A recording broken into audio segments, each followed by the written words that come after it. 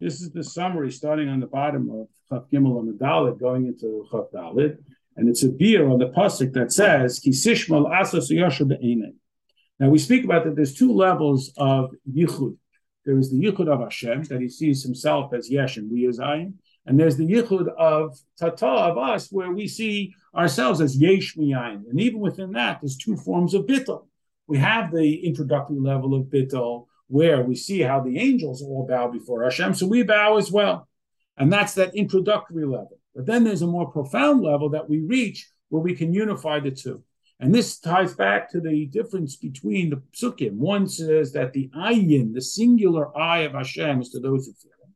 And the other says, einei, the plural eyes of Hashem, are to the tzaddikim.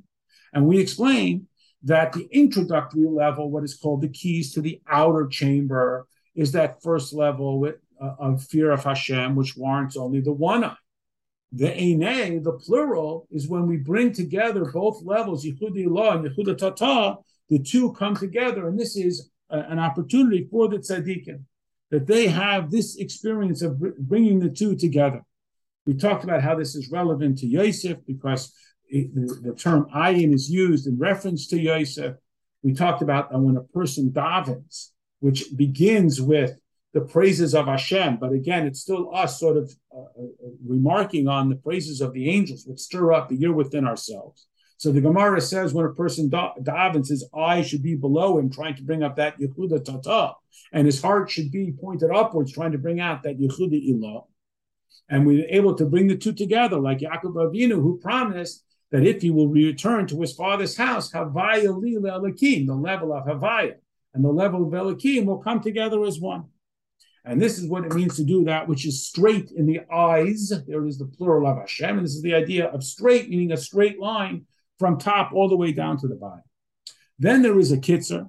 We talked about the two levels of the introductory, the key to the outer chamber and the key to the inner chamber.